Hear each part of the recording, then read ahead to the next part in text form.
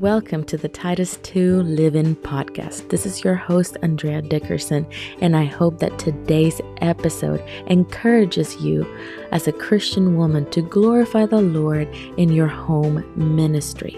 Remember that every task completed in your home matters and that serving your family is kingdom work. And with God's help, you can thrive today and every day at building your home with a joyful and thankful heart. Hello, dear sisters in Christ. Thank you so much for joining once again another episode of the Titus 2 Live-In Podcast. And today on this second episode, we will be discussing what it means to be a helper to our husband and why it is so important for us as wives to embrace our role as a helper in our marriage. So let's start by defining that term helper. When we go to the first book of the Bible in Genesis 1, when God creates everything, we see that after each day, he says that everything he created was good. And it is until day 6 when he created men first, Adam, he says that it's not good for the men to be alone, that he will make a helper fit for him. That is in Genesis 2:18. And we see that it's not good for men to be alone.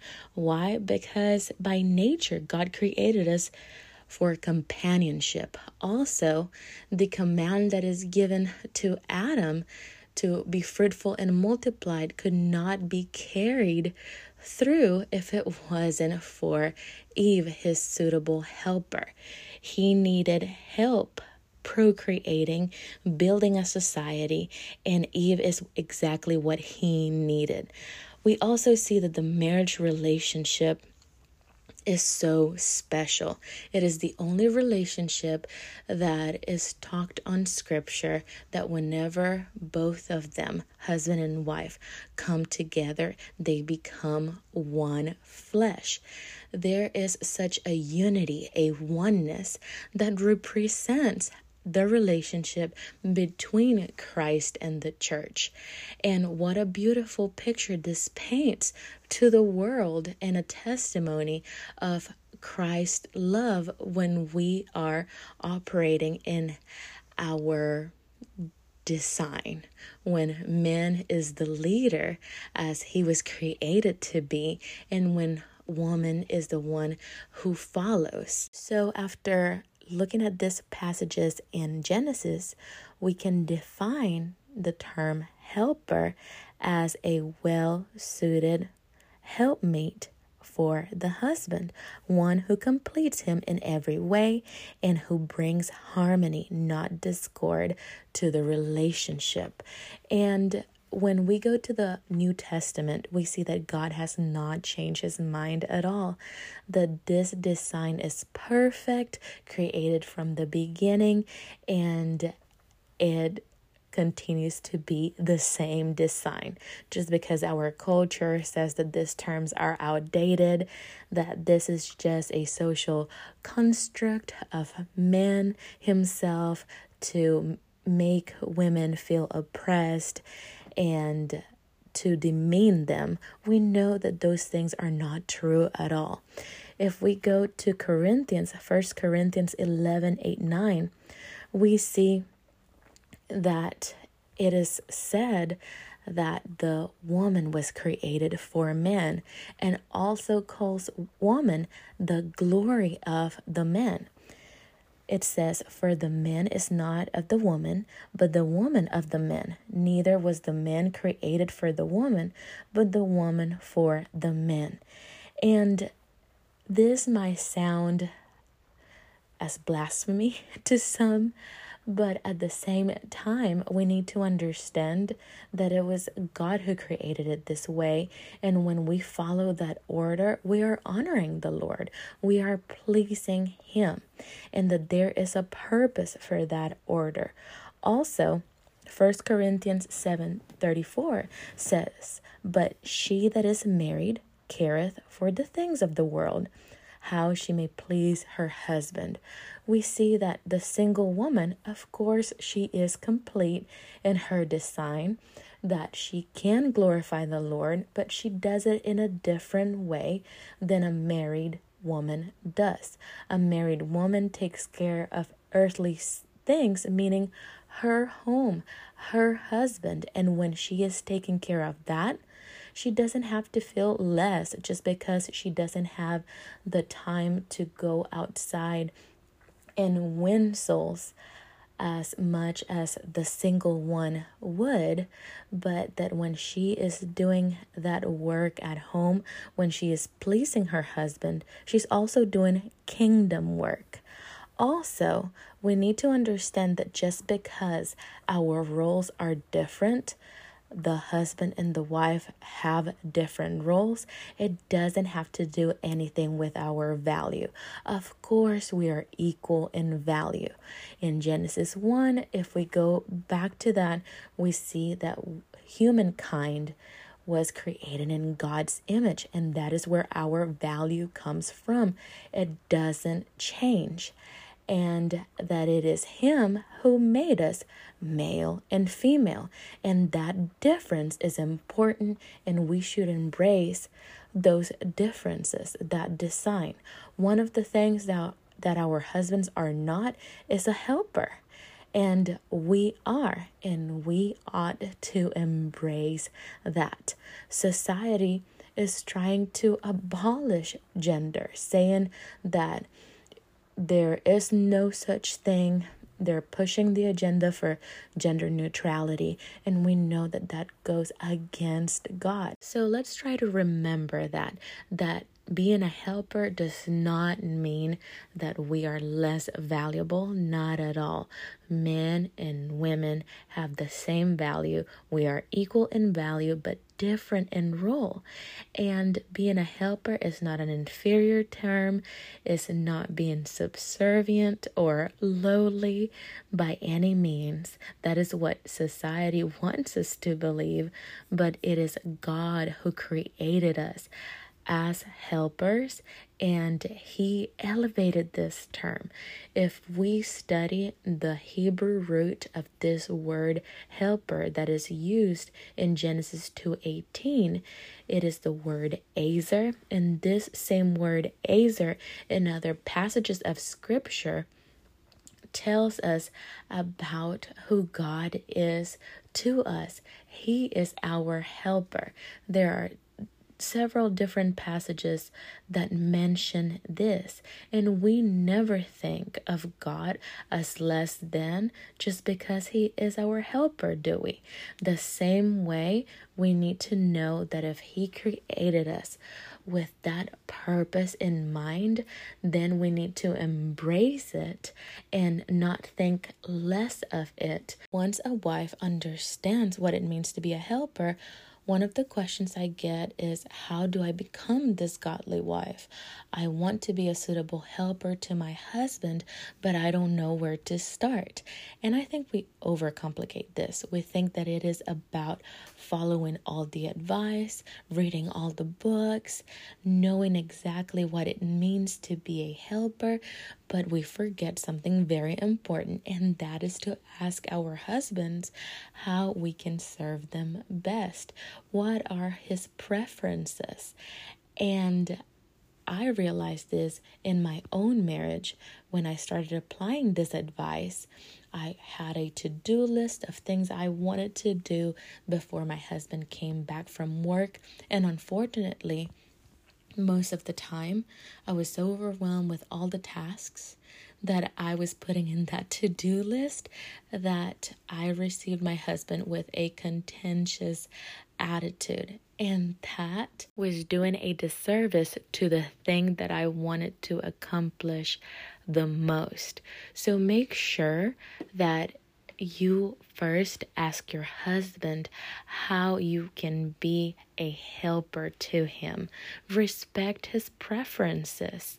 And make sure that if you need to work in your own attitude, if you're constantly being contentious, nagging, disrespectful to your husband, repent from this. Ask God for help, for Him to search your heart and reveal those things that are not from Him, and that He may help you to be that suitable helper. Now let's see some examples in the Bible of women who were not acting as suitable helpers, and we will also see the consequences of what it brought. The first one is Eve. We already know that she was the first woman created, and she was a suitable helper for Adam, and that whenever Satan came to the garden to tempt them to sin against God, he deceived the woman first, that she fall into that temptation and partook of the fruit that God told them not to. And then she wanted to lead Adam into sinning against God, and she was successful at it. Adam's sin was different. He was not deceived, but he didn't lead or protect Eve, and that was his sin, that he followed Eve into sin instead of leading.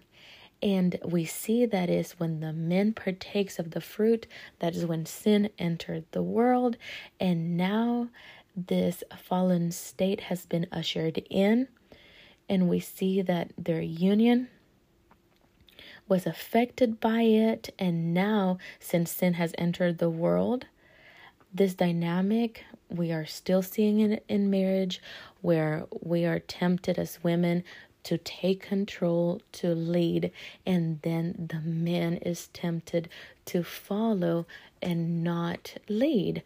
But the good news is that we do not have to fall into temptation, that Christ has overcome, and because of Him, we can be more than conquerors, and we can follow God's design in being a helper, and our husbands to be the leader of the home.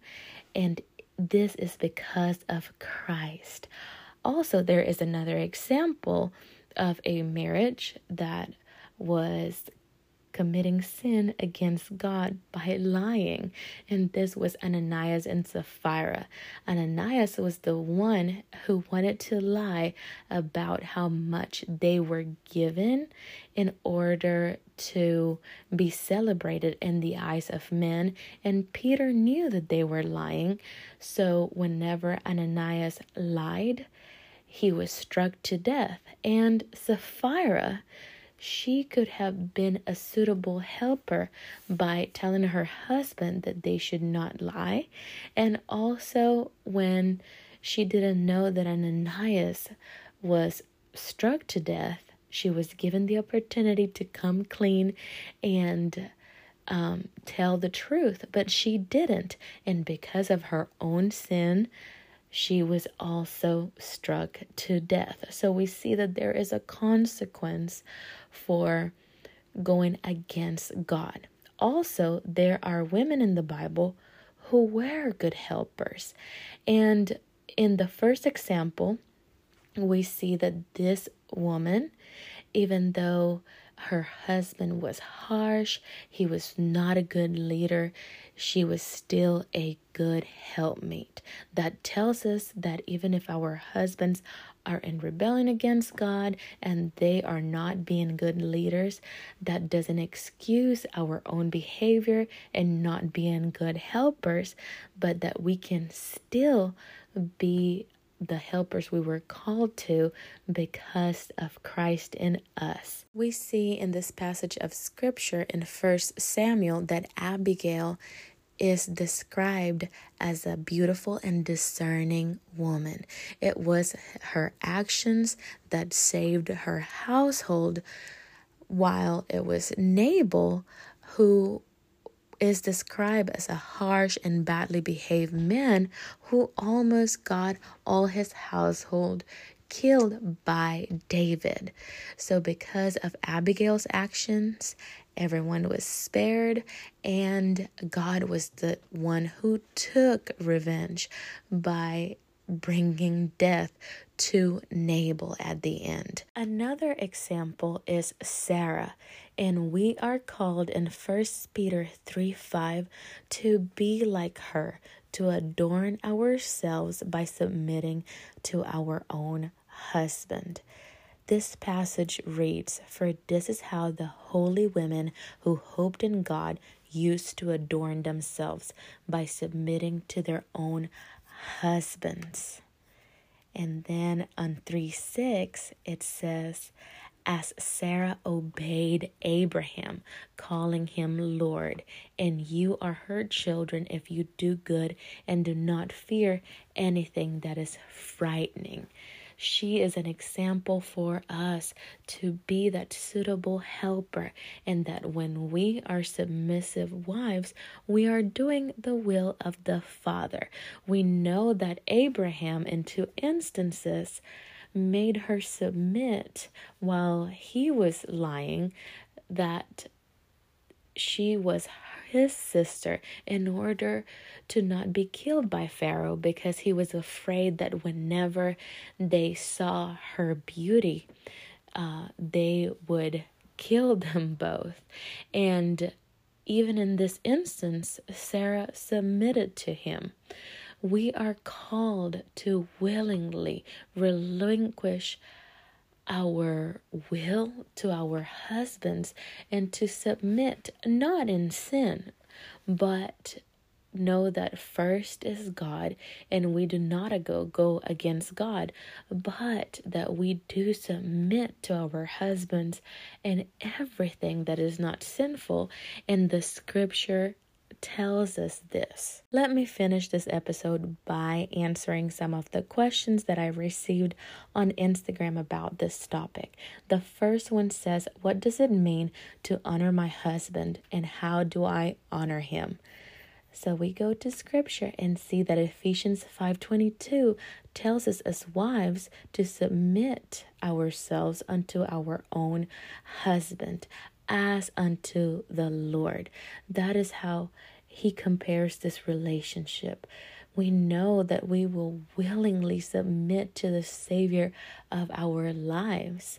How would we act if the Lord comes to our home and communes with us?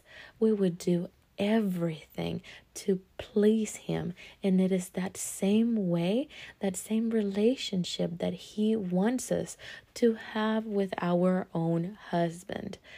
That is a pretty high calling, and something that might be hard to swallow, but at the same time, know that when you're doing that, you are not only honoring your husband, but the Lord. Also, when we are respectful, that is very important for our husbands, that we are not constantly going against him, disrespecting him in public. Those are things that we should not do. But we should cultivate such a respect for our husbands that we are able to praise him in public instead of disrespecting him. So some practical ways of honoring him would be praying for him. It is so important for us to do this instead of dwelling on things that we cannot change and resenting our own husbands.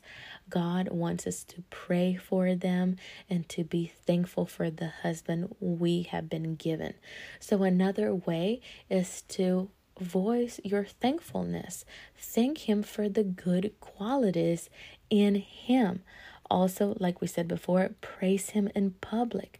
That is so important for you to do. And also around your children. Make sure that you are honoring your husband by talking good about him to his own children. And you will see that love that your children has also grows towards your husband because of the way that you talk about him. The next one says, how can I better serve my husband if he doesn't have a biblical perspective? From my understanding, this husband is not an unbeliever. He just lacks a biblical perspective. And it might be hard sometimes to submit to our husbands when we think different than they do. At the same time, we are still called to submit when we are loving, kind, forgiven, when we are winning him without a word, just like the unbeliever woman is called to do. We are doing God's will. Remember that even in times of suffering, we are called to do God's will. We are called to rejoice and know that everything, even in our marriage, that brings forth sanctification is called a good thing. All things happen for the good of those who loved God. So on 1 Peter 3:1, this is for the unbelieving husband, but I think it would also apply to this situation where it says, likewise, wives, be subject to your own husbands, so that even if some do not obey the word, in this case, the word is not being obeyed, that is not being followed, but there are worldly views that are being embraced. And it says, they may be won without a word by the conduct of their wives. There is your promise. Keep praying for that husband and submitting to him as unto the Lord. One more question. This one says, what if the wife isn't too poor of health and the husband has to do most stuff around the house? That is an exception. We need to understand that we do not become a helper just because of the things that we are doing, but what is in our hearts matters. If we are reversing rules on purpose, trying to control, lead, having a really bad attitude, disrespecting our husbands, that doesn't make us good helpers. But whenever we're not doing housework because we're dealing with a chronic illness or in a season where our health is not in a good condition, that doesn't mean that we are not a good helper. I remember a wife asking a question very similar to this, and she said that she felt bad every time she saw advice for homemakers about keeping a house because she couldn't do any of that. We do not need to apply to our lives those things that are not possible in the season we are in. We need to make sure we're honoring the Lord and checking ourselves. Am I not doing housework because I think that is beneath me? Am I being discontent with being a keeper at home? Am I a lazy woman and that is the reason why I don't manage my home well? Then we have to take care of it. If it's because there is something going on with our health, then we know that that is not our fault at all. That is all for today. Thank you so much for listening. And if you enjoy listening to this podcast, I would love for you to subscribe and leave a review on iTunes or whichever platform you're listening on. And remember, sister, that whatever you do today, may it be done for the glory of God. Keep your eyes on the author of your salvation and always persevere. See you next time.